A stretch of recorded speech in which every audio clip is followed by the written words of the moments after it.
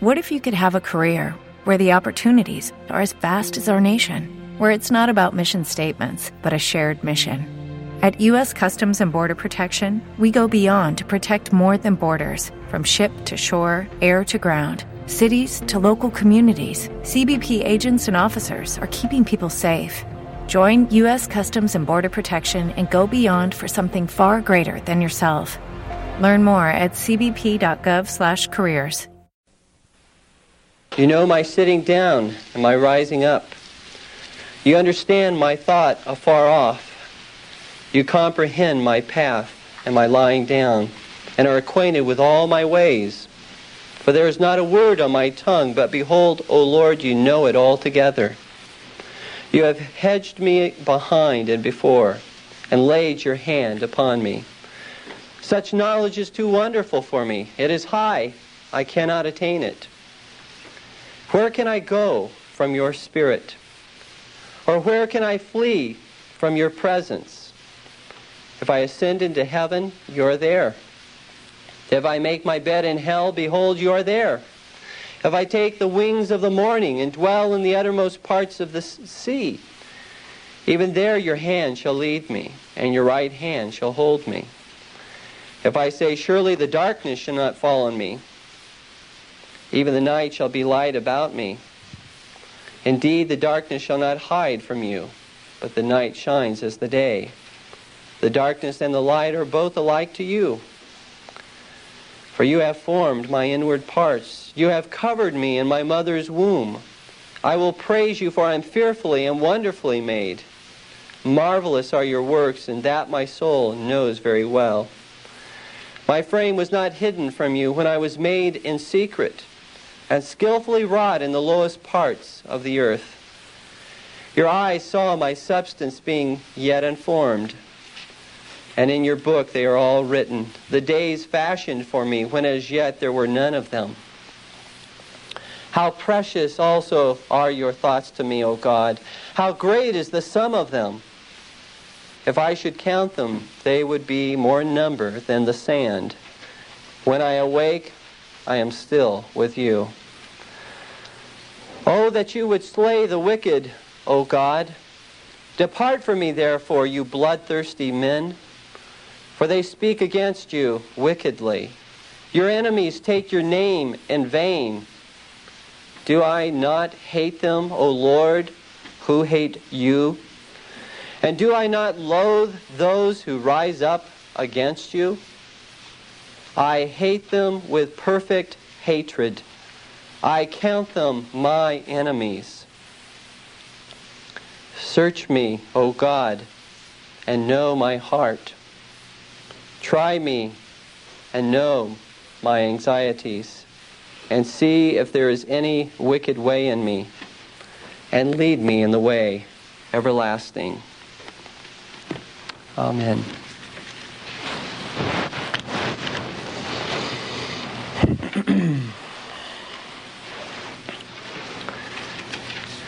Today's sermon is actually related to the series on the Lord's Prayer, in that it follows up on the fifth petition of the Lord's Prayer. Forgive us our debts as we forgive our debtors. And Jesus goes on to say, later on in that same chapter, for if you forgive men for their transgressions, your heavenly Father will also forgive you. But if you do not forgive men, then your Father will not forgive your transgressions.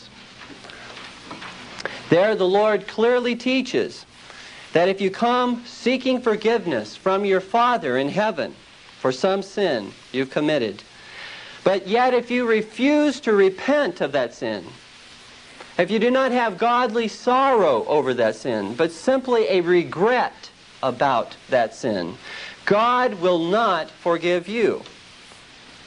If you do not forgive others who have sinned against you, and yet who come and seek your forgiveness, repenting of their sin, if you hold back in forgiving them, God says He will not forgive you as your Father, even though all of your sins have been forgiven as a judge There is no condemnation, yet your fellowship with God.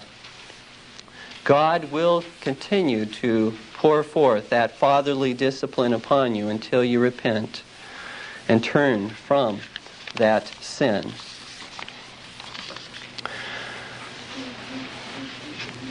That parable of the unmerciful slave in Matthew 18, just very briefly, again reminds us of the need to forgive others if we would be forgiven of God.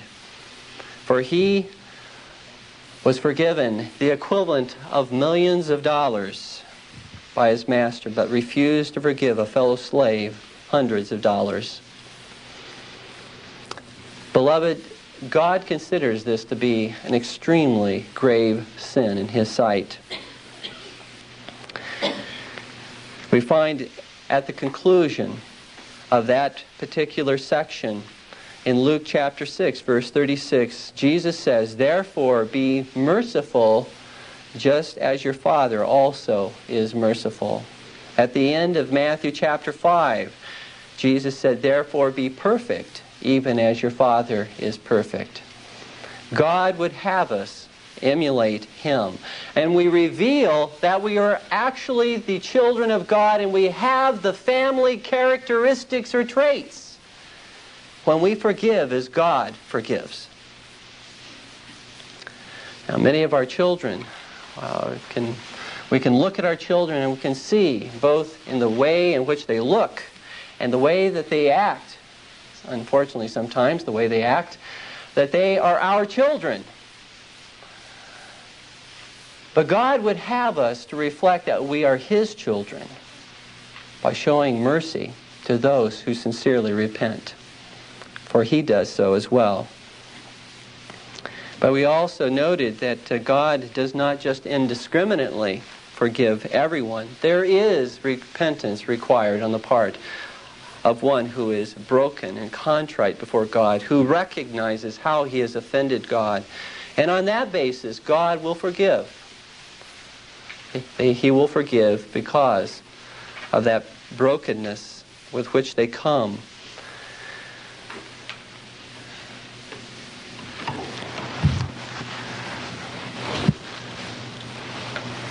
But then the question, dear ones, is raised, what am I to do with one who goes out of his way to be my enemy?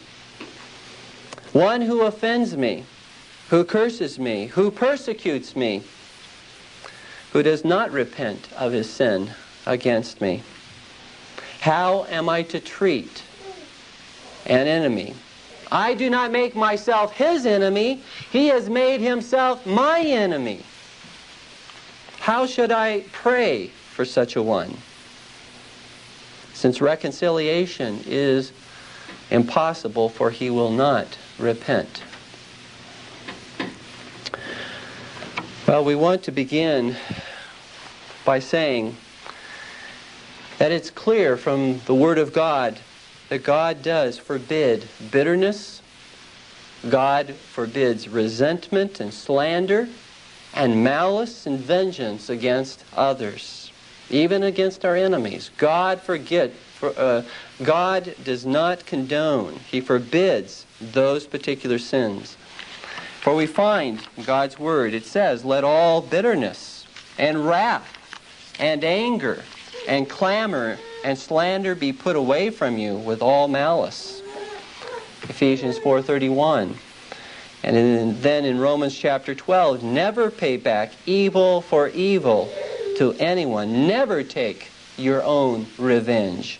Vengeance is mine, says the Lord. I will repay." So everything that I say hereafter must be understood in that context. God does not condone bitterness. It is a grave sin, and as we will see, it leads to other sins. But at the same time, when one has an enemy, one who has become your enemy, you cannot strictly, according to the biblical concept of forgiveness that we find in the Word of God. You cannot strictly forgive because you cannot give that person the promise, I will never bring this matter up again, because he's not asked you to forgive him. He's not turned from that sin. We must rather have the attitude of God Himself, as we read last Lord's Day in Psalm 86:5. For Thou, Lord, art good and ready to forgive, and abundant in loving kindness, note, to all who call upon Thee. To everyone who calls upon God, God will be gracious and merciful to and forgive them. And so, the problem with allowing yourself to become so wrapped up in your bitterness and your resentment is that when that person, if God should grant that person repentance, and he comes and he says, will you forgive me? You cannot honestly say at that point, if you are wallowing in bitterness and resentment, you cannot honestly say, I will forgive you. You must first then go and make sure your own heart is right. But God commands that we do that. So it tells us to keep short accounts with people. Do not allow bitterness to spring up in your life.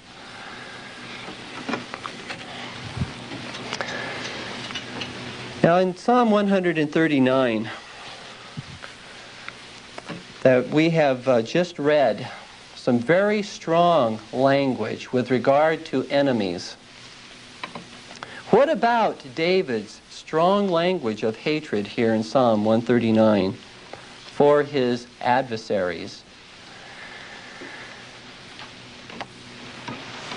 I want to give to you 3 proposed solutions that have come from Christians as well as non-Christians, liberals, to this particular passage, and then, Lord willing, to lay out before you the correct way that we as God's people should understand this passage. But let's look at these particular possible or proposed solutions to this difficult passage. First of all, I heard on a radio program one time a few years back, the pastor of one of the largest churches in the United States declare, and I'm not exactly quoting him, but I'm quoting him very closely as to what he said. David is clearly sinning in his statement here in Psalm 139 and other places in the Psalms where he says such things. David's sin is that of resentment, hatred, and vengeance. And Christians and even saints of the Old Testament are not to have such an attitude. Rather, they are to love their enemies as Jesus taught. And so this particular pastor would put before us the proposed solution that any kind of statement in this way is always sinful. Always sinful, whether in the Old or whether in the New Testaments. You've heard this probably said before, and this would be, I think, the sentiment of this pastor. God hates the sin, but loves the sinner. And that would probably reflect where this particular pastor was coming from. But I would as we're thinking through this proposed solution, ask you to think about, is it only the sin that God casts into hell? Does God punish the sinner? One would expect if he only hated the sin, that he would just punish the sin, but not the sinner. But God does not simply do that. He punishes the sin and the sinner. Does God hate his enemies in any sense? Well, let's just very quickly note some passages which would teach that God does, in fact, hate not only sin, but hates the wicked, hates the sinner, hates his enemies. In Psalm 5, verses 4 through 6, Psalm 5, verses 4 through 6, the psalmist says, "For thou art not a God who takes pleasure in wickedness. No evil dwells with thee. The boastful shall not stand before thine eyes. Thou dost hate all who do iniquity." Thou dost hate all who do iniquity. Very clearly, God is not saying that in that passage that he loves or hates the sin, but loves the sinner. God hates all who do iniquity. Again, in Psalm 11, verses 4 through 7. Psalm 11, verses 4 through 7, we find these words. "The Lord is in his holy temple. The Lord's throne is in heaven. His eyes behold, his eyelids test the sons of men. The Lord tests the righteous, but the wicked and the one who loves violence, his soul hates. Upon the wicked he will rain coals, fire and brimstone, and a burning wind. This shall be the portion of their cup." We find in Proverbs chapter 6, verses 16 through 19. Solomon says, by inspiration of the Holy Spirit, "These 6 things the Lord hates. Yes, 7 are an abomination to him: a proud look, a lying tongue, hands that shed innocent blood, a heart that devises wicked plans, feet that are swift in running to evil, a false witness who speaks lies, and one who sows discord among brethren."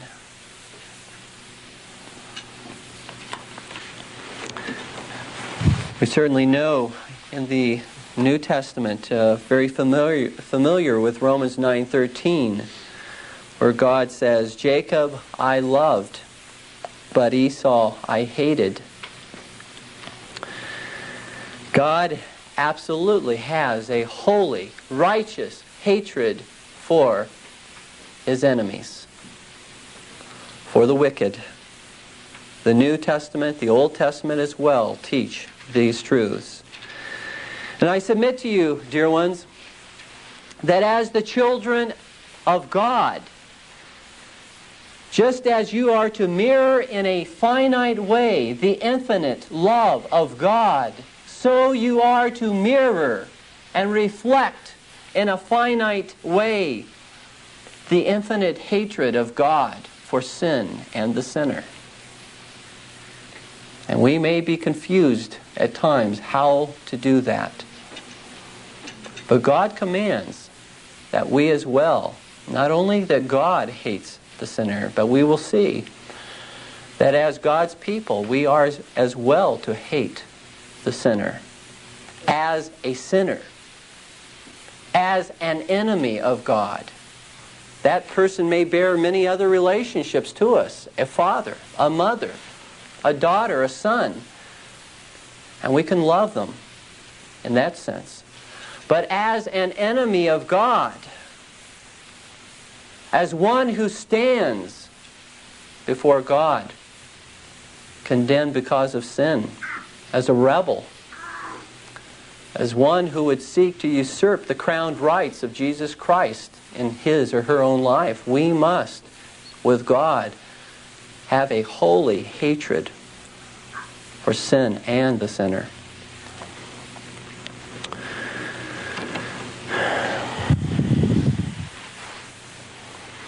Thus, the first proposed solution that David is sinning we see it's clearly wrong. The Bible does not teach that David was sinning, for he was merely mirroring, reflecting God's own nature. There's a second proposed solution as to how to view Psalm 139. And this solution, I will say at the outset, is equally wrong with the first one. And that solution is this, that the Old Testament period was one of law, harshness, and vengeance, whereas the New Testament period is one of grace, mercy, and forgiveness. Therefore, the hatred as expressed by David in Psalm 139 was acceptable in the Old Testament, but it's not acceptable in the New Testament. We follow in the New Testament the law of Christ, whereas David followed the law of Moses. This, in effect, is the approach, a dispensational approach, following a sharp and drastic discontinuity from the Old Testament into the New Testament. Now, we would recognize that certainly there are discontinuities from the Old into the New, but only those discontinuities that God Himself has clearly revealed, either by precept or by the practice of Christ and the apostles, or by necessary inference. But other than those matters that would fall into those categories, we are to assume continuity between the Old and the New Testament.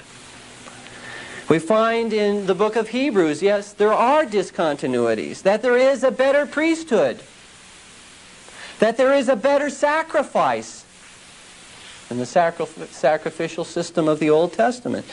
There's a better temple. We are the temple of God, the Church of Jesus Christ. That there are better promises, that there's a better covenant. We find things have moved in that direction. We see that God's people have been redefined from national Israel to an international community under the Lord Jesus Christ. And so there are discontinuities that we must continuously be aware of. But when it comes to God's moral nature and what He hates and what He expresses as hating, that cannot be one of those areas of discontinuity. For God is not a God who can change as regards His own moral nature. What He hated in the Old Testament, He hates in the New Testament.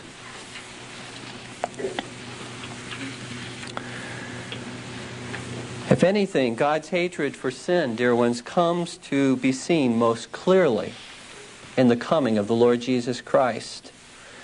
For there, on that cursed cross, we find how much God hates sin.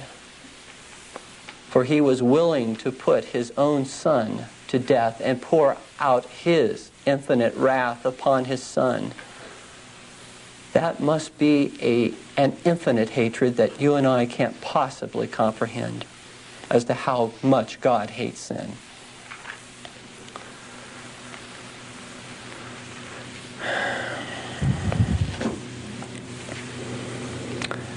And we have become the gracious recipients of God's mercy in pouring out His wrath upon His Son.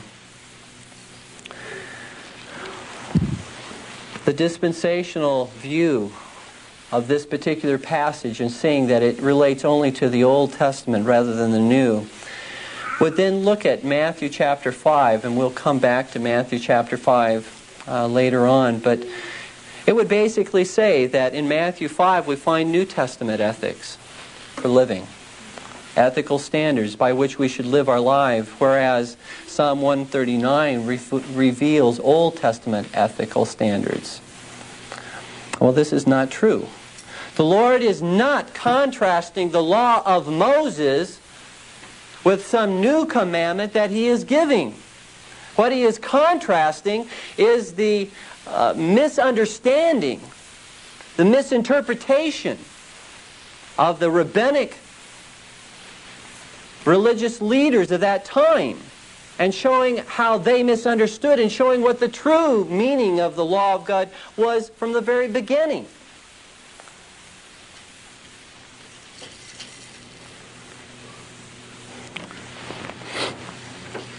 We might also say, with regard to this dispensational argument, that the imprecations is simply a term for curses.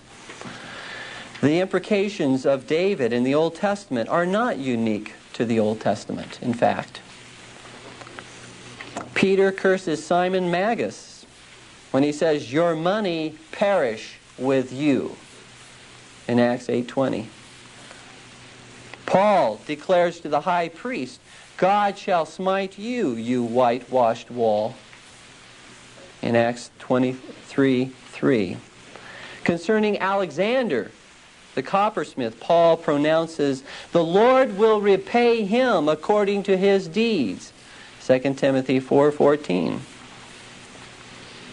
The greatest kinds of woes and wrath fall upon those who proclaim a false gospel in Galatians chapter 1. The Apostle Paul says in verses 8 through 9, "But even if we or an angel from heaven preach any other gospel to you than what we have preached you, let him be accursed. As we have said before, so now I again say, if anyone preaches any other gospel to you than what you have received, let him be accursed." It wasn't good enough to simply say it once. Paul, by inspiration of the Holy Spirit, makes it very clear that one who would fall into that category would be accursed. Let him be accursed. And he had, in that particular setting, the context, certain false teachers in mind who were perverting the gospel.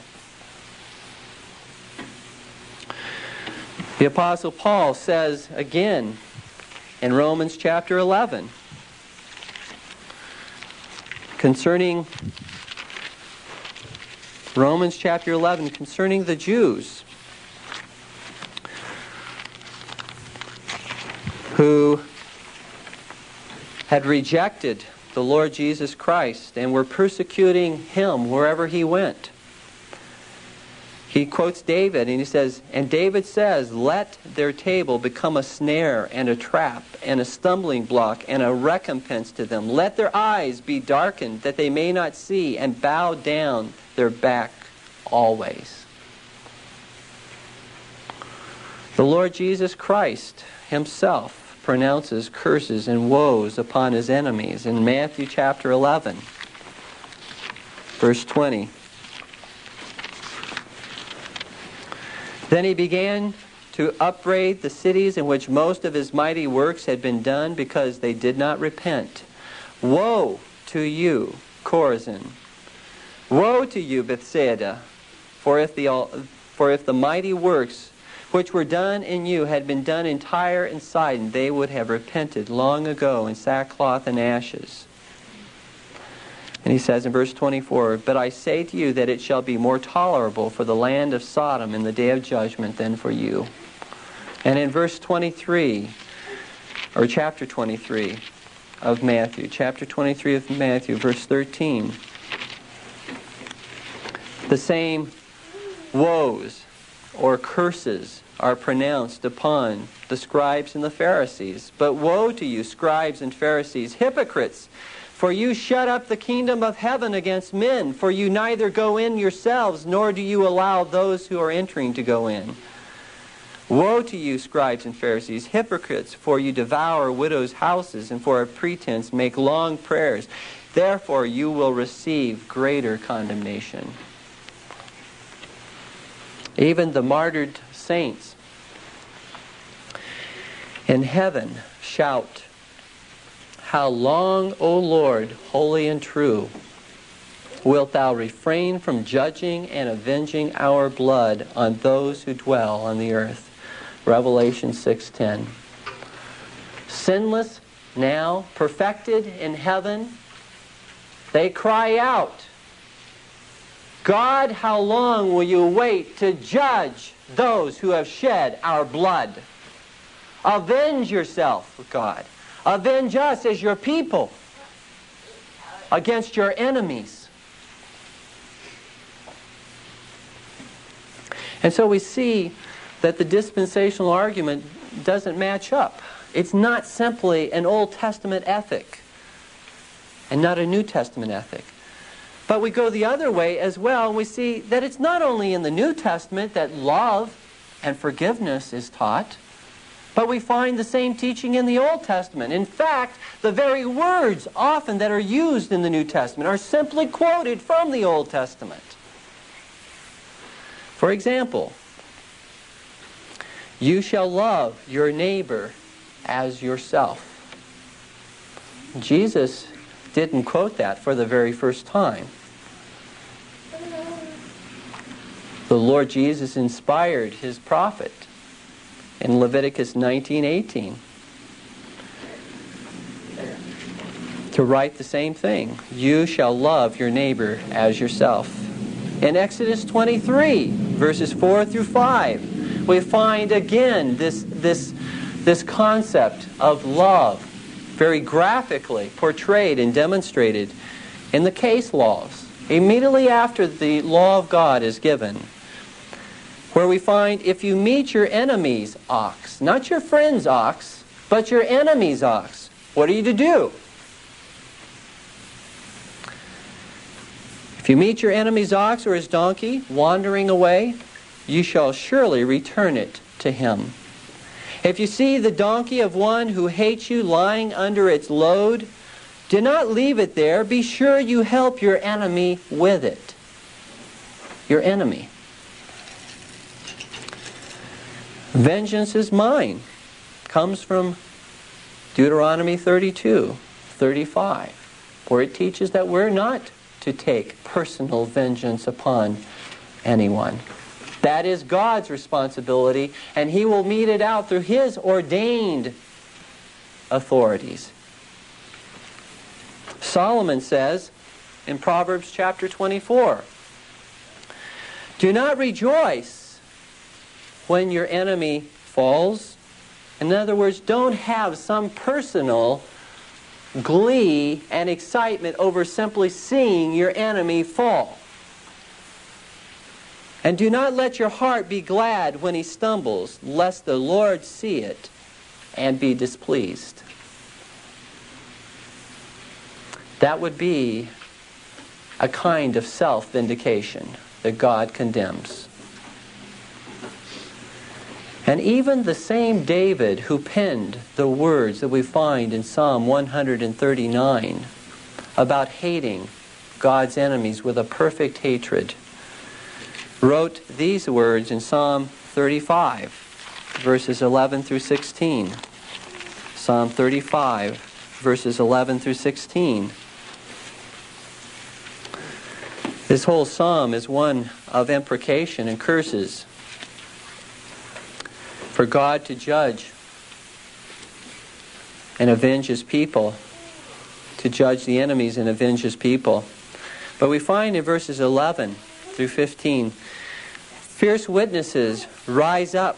They ask me things that I do not know. They reward me evil for good, to the sorrow of my soul. But as for me, when they were sick, my clothing was sackcloth. I humbled myself with fasting, and my prayer would return to my own heart. I paced about as though he were my friend or brother. I bowed down heavily as one who mourns for his mother. But in my adversity they rejoiced and gathered together. Attackers gathered against me, and I did not know it. They tore at me and did not cease. With ungodly mockers at feast, they gnashed at me with their teeth. And so David's attitude, as we read through the Psalms, As we read the historical accounts of David, we see that David was not a vindictive man, wreaking simply his own personal vindication and anger and wrath against people. In fact, you'll remember on 2 separate occasions, one of the greatest enemies that David had was King Saul, who hunted him and chased him and pursued him for years.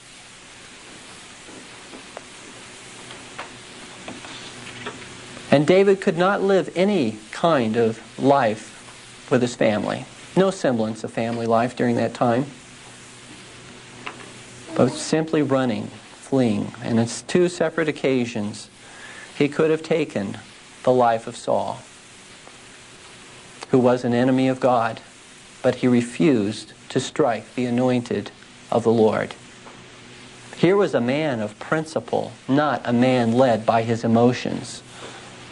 Because he was, you remember, the men who were with David said, kill him, end this mess. But he would not do so.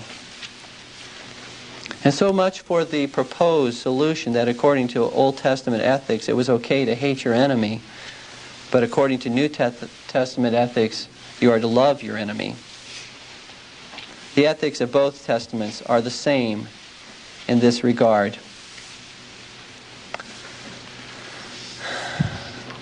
The third proposed solution is really unthinkable. It's the proposition or the proposed solution of the liberal, who basically just says, here's just another case where you have a contradiction in the Bible, and thus proving again that the Bible is not without error. For any evangelical Christian, that particular solution simply has to be wiped out. All Scripture is inspired of God and is profitable for teaching, for reproof, for correction, for training in righteousness, that the man of God may be complete, equipped for every good work. And so in the remaining few minutes, let us find the biblical solution to this question: how is the Christian to pray for and treat his and God's enemies? From our text in Psalm 139, if you want to turn there, I'm going to expound from that text very briefly. Psalm 139,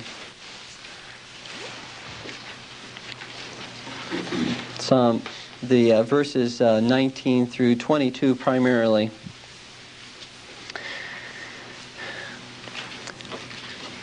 I believe God wants you to know, dear ones, from this particular text, that He hates wickedness in every form. And we should hate wickedness in every form as well. God, the Word of God says, cannot look approvingly upon evil. Habakkuk 1:3. His holy nature is absolutely repulsed by wickedness, and particularly that kind of wickedness which raises its fist in God's face. That kind of wickedness in which it is a rebel who refuses to submit to the lordship of Jesus Christ and does whatever is within his power to see that God's kingdom does not grow or extend. God abhors the sinful character of man. Not simply the sin, but the sinful character, the sinful will, the sinful emotions, and the sinful intellect of man. God abhors it.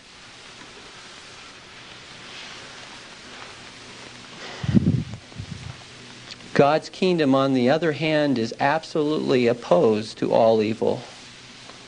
Why do we pray, "Thy kingdom come, Thy will be done on earth as it is in heaven"? Because the kingdoms of this world and that kingdom of Satan is absolutely opposed to everything that God stands for. Everything.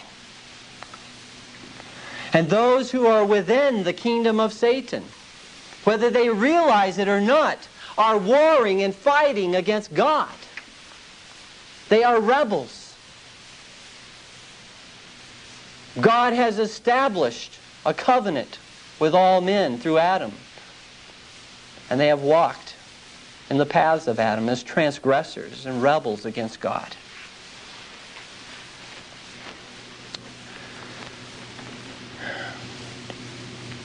God's kingdom, as I said, is a kingdom of righteousness. Seek first the kingdom of God and His righteousness. We find furthermore, the kingdom of God is not eating and drinking, but righteousness and peace and joy in the Holy Spirit. Romans 14:17. It is a righteous kingdom. Furthermore, the whole idea of love, dear ones, does not and it cannot mean that we love sin in any form, nor the sinner who commits it. For the characteristics of love are very clearly laid out for us in 1 Corinthians chapter 13. Verses 4 through 6. Love suffers long and is kind. Love does not envy. Love does not parade itself, is not puffed up, does not behave rudely, does not seek its own. Might stop and say that is the very essence of sin, seeking its own, rather than God's will, seeking our own will. But love does not seek its own.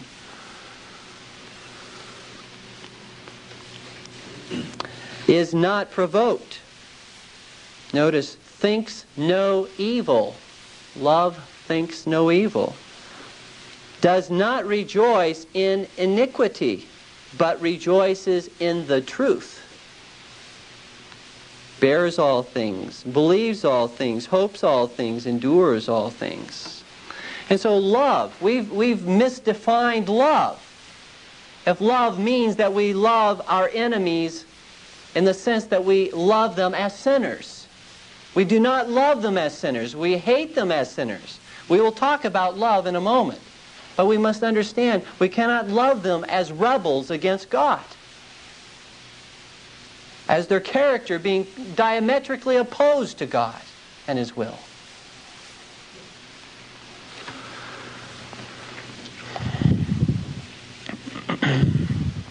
You shall be holy, for I, the Lord your God, am holy. We are to think God's thoughts after Him. We are to have His mind. We are to bring every thought captive to the obedience of Jesus Christ. And therefore, like David, a man who was after God's own heart, God says that His people must hate sin and they must hate God's enemies. But we must be very, very careful when we talk about this whole concept of hatred,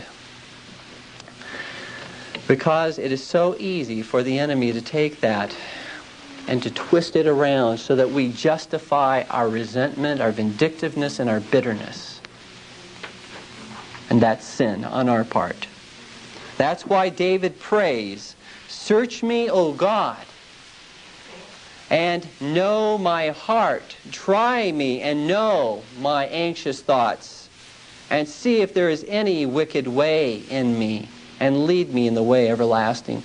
You see, David knew that he, like you and me, is so prone to self-deception, to justifying ourselves with regard to these matters. In Psalm 19, David prays similarly. Verses 12 through 14. Who can understand his errors? Cleanse me from secret faults. Keep back your servant also from presumptuous sins. Let them not have dominion over me. then I shall be blameless, and I shall be innocent of great transgression.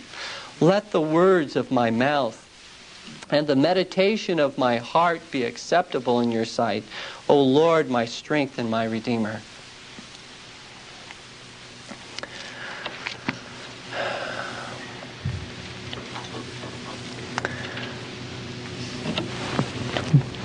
We cannot, dear ones, be neutral when it comes to these particular matters. When someone is ridiculing and making fun of our God, we cannot be neutral about that. We cannot be neutral in our response to sin. There cannot be a pluralistic attitude in any of us, because the Word of God teaches the very first commandment, you shall have no other gods before me. That does away with all pluralism. That does away with all neutrality.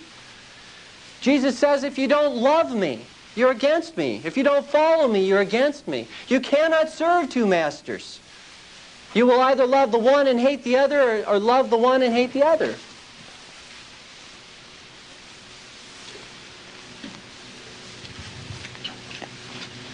The prophet Jehu declared to King Jehoshaphat, when King Jehoshaphat had formed a wicked alliance with Ahab. Ahab had said, come and help me fight against Ramoth Gilead. Join forces with me so that we can defeat this enemy that has come against us in Israel. And Jehoshaphat gave in to this particular plea on the part of Ahab. And we find these particular words in 2 Chronicles 19:2.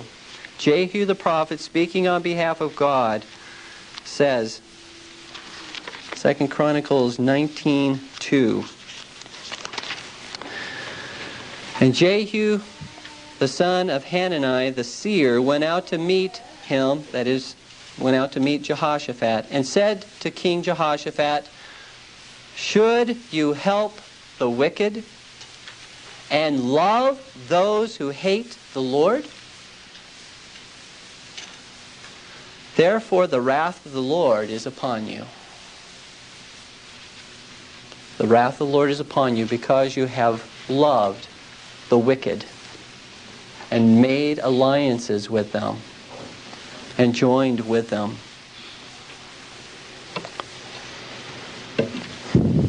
Solomon clearly teaches, dear ones, in Proverbs 29:27, an unjust man is abominable to the righteous.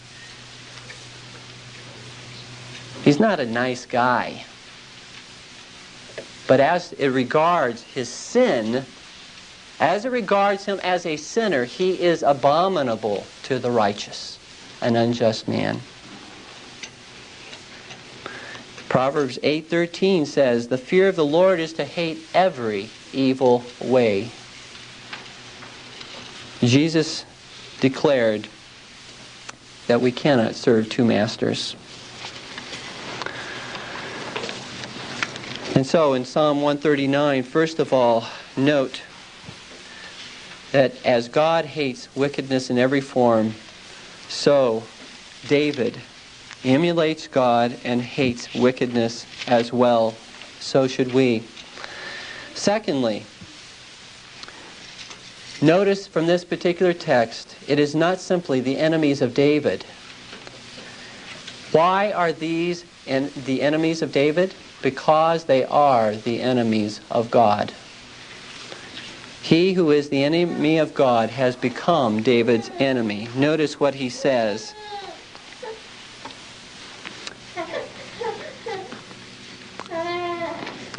Oh, that you would slay the wicked, O God. Depart from me, therefore, you bloodthirsty men, for they speak against you wickedly. Your enemies take your name in vain. Do I not hate them, O Lord, who hate you? And do I not loathe those who rise up against you? I hate them with perfect hatred. I count them my enemies, because they are the enemies of God. What would it mean if God hated his enemies? but I didn't hate his enemies. What would that imply? I must not be united and joined to God. Because my allegiance must be first and foremost to my King. Before any other allegiance to anyone else, it must be to my King. And if he declares that so-and-so is an enemy of his, then that person or persons becomes an enemy to me as well.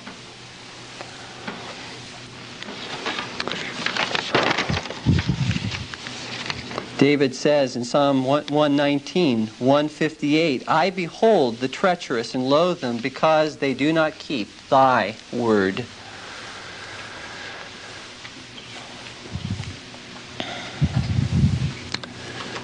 And so David doesn't call upon God to slay his enemies, David's enemies, but to slay God's own enemies. And again, dear ones, this becomes a very, very sensitive area. You must be very careful as to determine who are God's enemies. We may not agree with a lot of Christians, but we cannot call them God's enemies. If they belong to Jesus Christ, we pray for them, that God will turn their hearts and help them to see certain truths. But they are not, in the sense that David is here speaking of, God's enemies. Other Reformed brethren or evangelical Christians that we wholeheartedly may disagree with on certain issues, and may even believe that they're practicing forms of idolatry. We cannot consider them in this sense that David speaks of as enemies of God.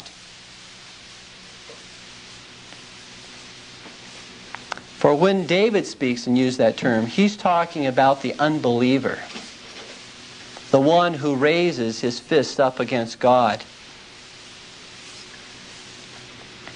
and would do all within his power to try to thwart the purposes of God.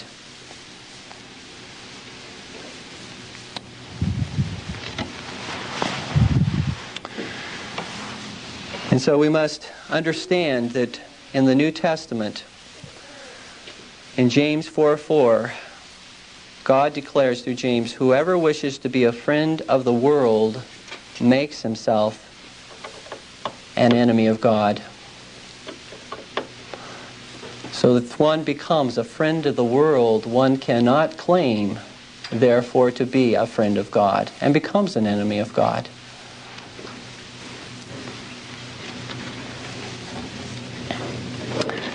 And so ask yourself, why is so-and-so, why is that person your enemy? Is it because they offended you? Is it because they said something unkind to you?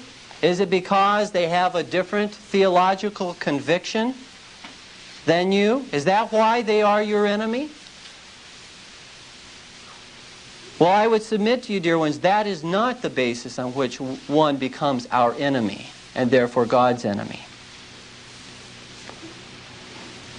The enemies of God are bloodthirsty. Again, the rebels against the Almighty God and His kingdom.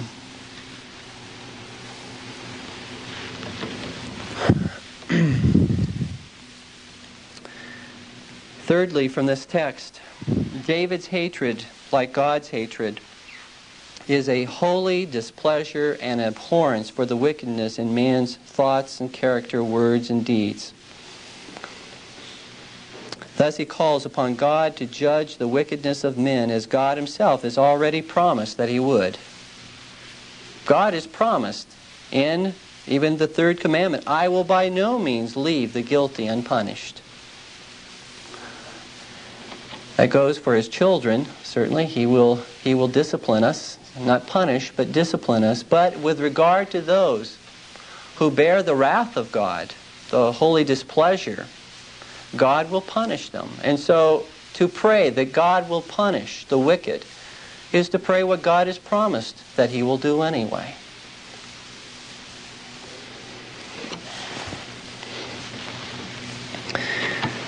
This is not a haughty or arrogant attitude that David portrays here, for he sees himself as a sinner, but one who is saved by God's grace. And I would even suggest to you that when you come to understand this particular view, that it will give you a greater burden for evangelism. When you understand that God not only hates sin, but He hates the sinner, that it will give you a greater burden for that person, to see that person come to a saving knowledge of Jesus Christ. You'll understand the desperate situation that that person is in.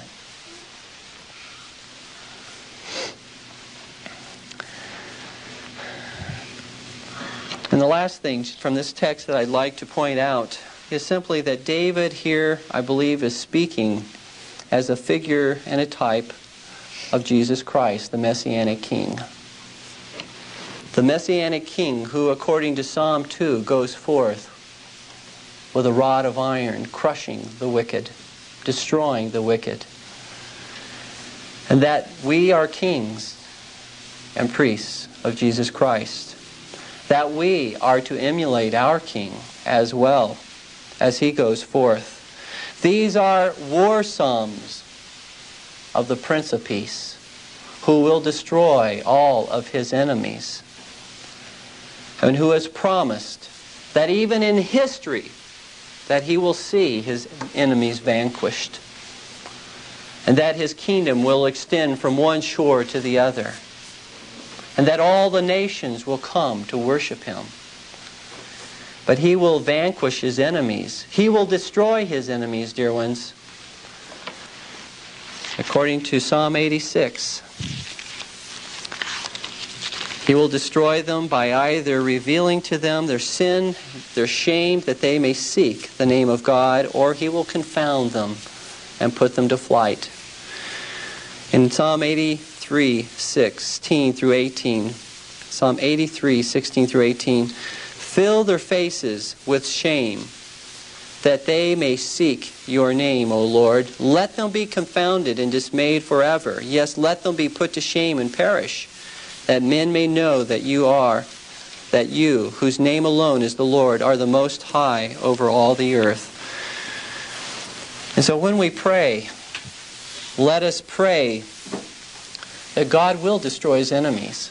God will vanquish His enemies, either by bringing them to a saving knowledge of Jesus Christ or by putting them to flight, destroying them from the land of the living.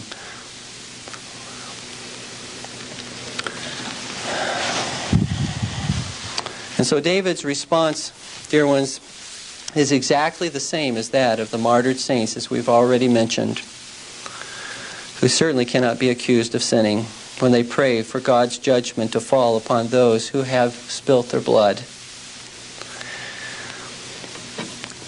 At the final judgment, can you imagine that the righteous will be, as God casts the wicked into hell, that the righteous will be booing God? That they will in some way be ambivalent as to what God does with the wicked at that particular time? Quite the contrary, when we read Revelation 19. Revelation 19, we find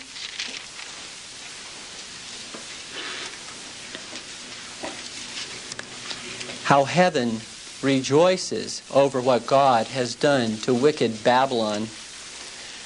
Verse 1, after these things I heard a loud voice of a great multitude in heaven saying, Alleluia! Salvation and glory and honor and power to the Lord our God. For true and righteous are His judgments, because He has judged the great harlot who corrupted the earth with her fornication, and He has avenged on her the blood of His servants shed by her.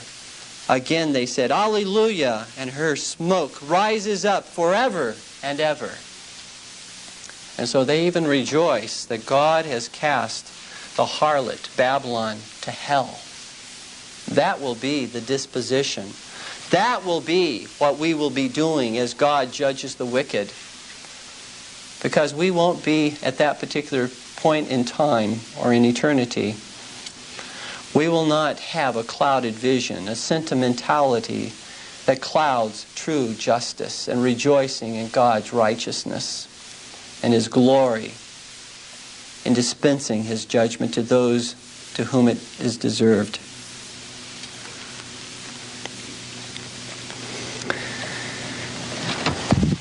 Do you rejoice when you see the righteous actions of the saints?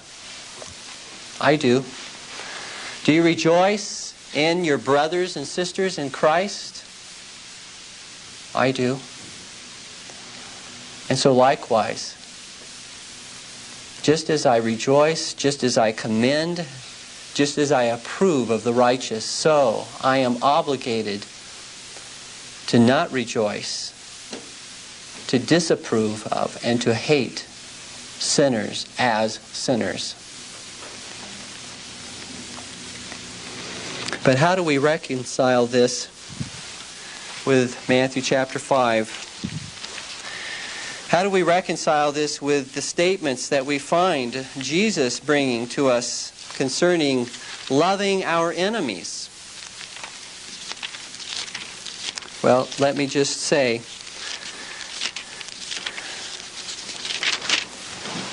that when we properly understand love, we're not talking primarily about some kind of emotional attachment that we have, some kind of good feeling that we have toward someone.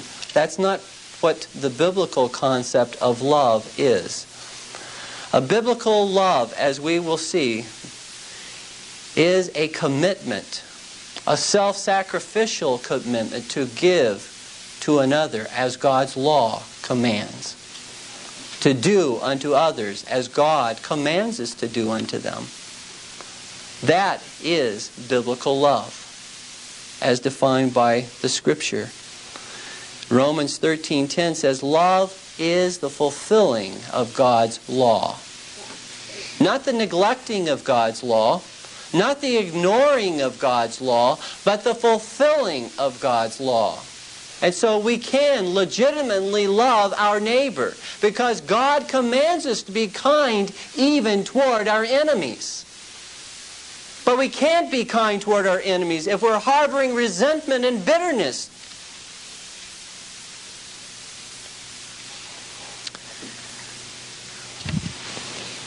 And so true love, according to God's Word,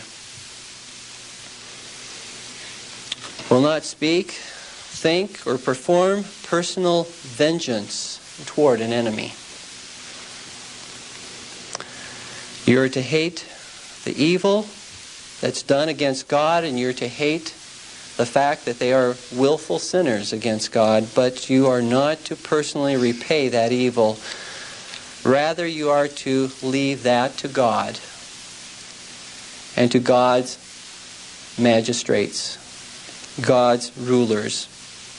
You are to feed your enemy and clothe your enemy and to give your enemy shelter, for God does the same. Who do you think clothes the wicked of the world? Who do you think provides shelter for the wicked of the world? Who do you think provides food? If God provides food for even the animals in the field, in the forest, as we read in the Psalms, God is the one who provides for the wicked as well, sending His rain and sunshine upon those who are even His rebels. And so God commands you as well to love your enemy as He is kind to His enemy. And God will actually use His kindness to show them how rebellious they really were. And God will use the kindness that you show your enemies, because He says it's like pouring upon them burning coals. It is the kindness of God that should lead men to repentance. But when men harden their hearts against God and against the kind deeds that God's people show to them, they show, in effect, how righteous God's judgment is upon them. You are also to pray for your enemies, that God will humbly bring them to bow before Him and to acknowledge Him as the Lord God and as their Savior, to bring them to repentance, to grant them forgiveness. Paul says in Romans chapter 10 that he has a burden for his people to such an extent that he himself would be separated from God, accursed to see his people brought to him. And yet we find him praying God's judgments in the same section, praying God's judgments upon them for their rebellion as sinners against God. It seems difficult. We wrestle with that kind of tension, and yet God commands us to pray for their salvation as well.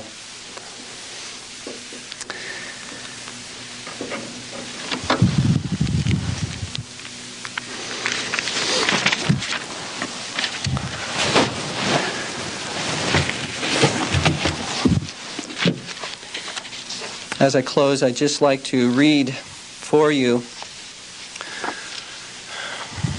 an example of a real life figure, Christian,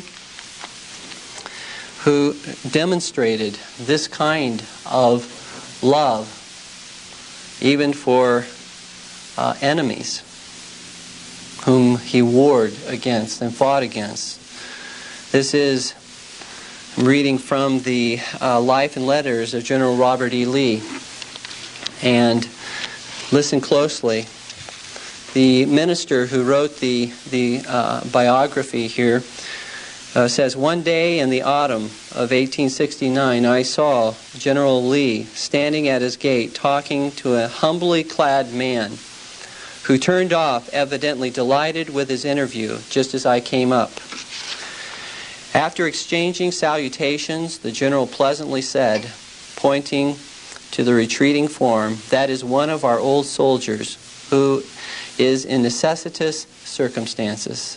I took it for granted that it was some veteran Confederate and asked to what command he belonged, when the general quietly and pleasantly added, 'He fought on the other side, but we must not remember that against him now.' The man afterwards came to my house and said to me in speaking of his interview with General Lee, 'Sir, he is the noblest man that ever lived. He not only had a kind word for an old soldier who fought against him, but he gave me some money to help me on my way.'"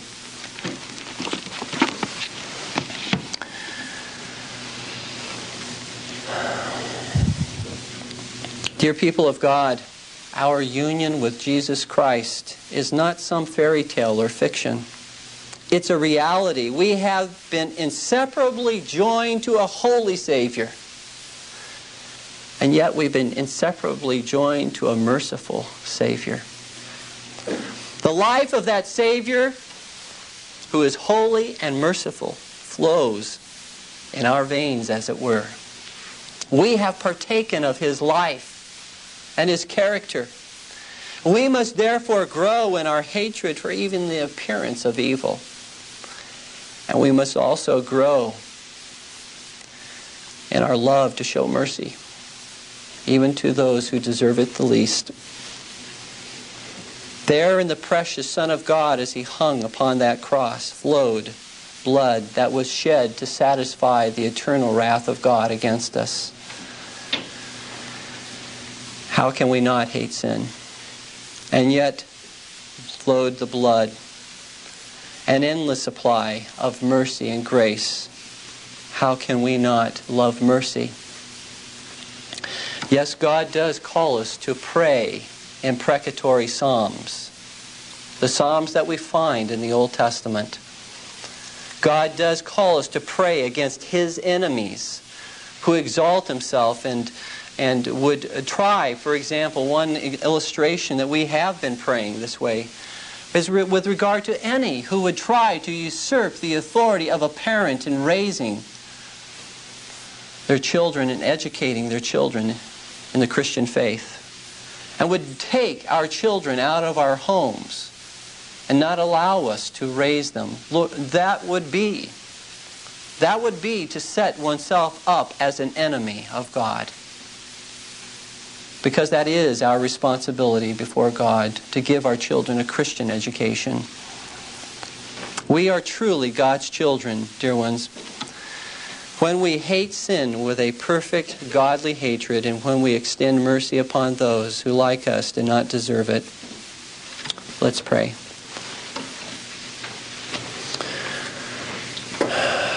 Our Heavenly Father,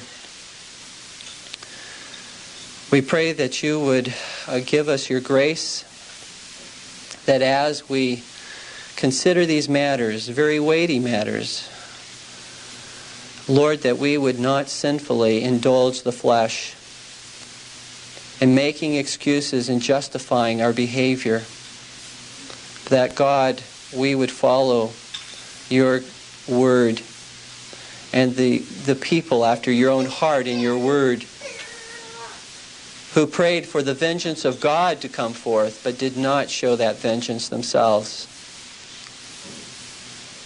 We do pray, Heavenly Father, that you would give us and show us, Lord, because of your hatred for sin, O God, that we can only be saved through the merits of Jesus Christ. And the only reason why we are acceptable before you is because of our Savior. And let us cling to him. Let us rejoice in him. And we pray, Father, with the saints in heaven, that God, you would judge the wicked. That God, you would bring to naught the plans and schemes of the wicked, who would seek to destroy the family and the church. Oh, Father, we pray that your enemies would indeed be our enemies, and that, God, you would give us that wisdom to know who are your enemies, and to pray for their destruction, to pray that they would either come to know you, or that, God, you would remove them from the face of the earth. And we pray all these things in Christ's blessed name. Still Waters Revival Books is now located at PuritanDownloads.com. It's your worldwide online Reformation home for the very best in free and discounted classic and contemporary, Puritan and Reformed books, MP3s, and videos. For much more information on the Puritans and Reformers, including the best free and discounted classic and contemporary books, MP3s, digital downloads, and videos, please visit Still Waters Revival Books at PuritanDownloads.com. Still Waters Revival Books also publishes the Puritan Hard Drive, the most powerful and practical Christian study tool ever produced. All thanks and glory be to the mercy, grace, and love of the Lord Jesus Christ for this remarkable and wonderful new Christian study tool. The Puritan Hard Drive contains over 12,500 of the best Reformation books, MP3s, and videos ever gathered onto one portable Christian study tool. An extraordinary collection of Puritan, Protestant, Calvinistic, Presbyterian, Covenanter, and Reformed Baptist resources. It's fully upgradable, and it's small enough to fit in your pocket. The Puritan Hard Drive combines an embedded database containing many millions of records with the most amazing and extraordinary custom Christian search and research software ever created. The Puritan Hard Drive has been produced to assist you in the fascinating and exhilarating spiritual, intellectual, familial, ecclesiastical, and societal adventure that is living the Christian life. It has been specifically designed so that you might more faithfully know, serve, and love the Lord Jesus Christ, as well as to help you to do all you can to bring glory to His great name. If you want to love God with all your heart, soul, strength, and mind, then the Puritan Hard Drive is for you. Visit PuritanDownloads.com today for much more information on the Puritan Hard Drive, and to take advantage of all the free and discounted Reformation and Puritan books, MP3s, and videos that we offer at Still Waters Revival Books.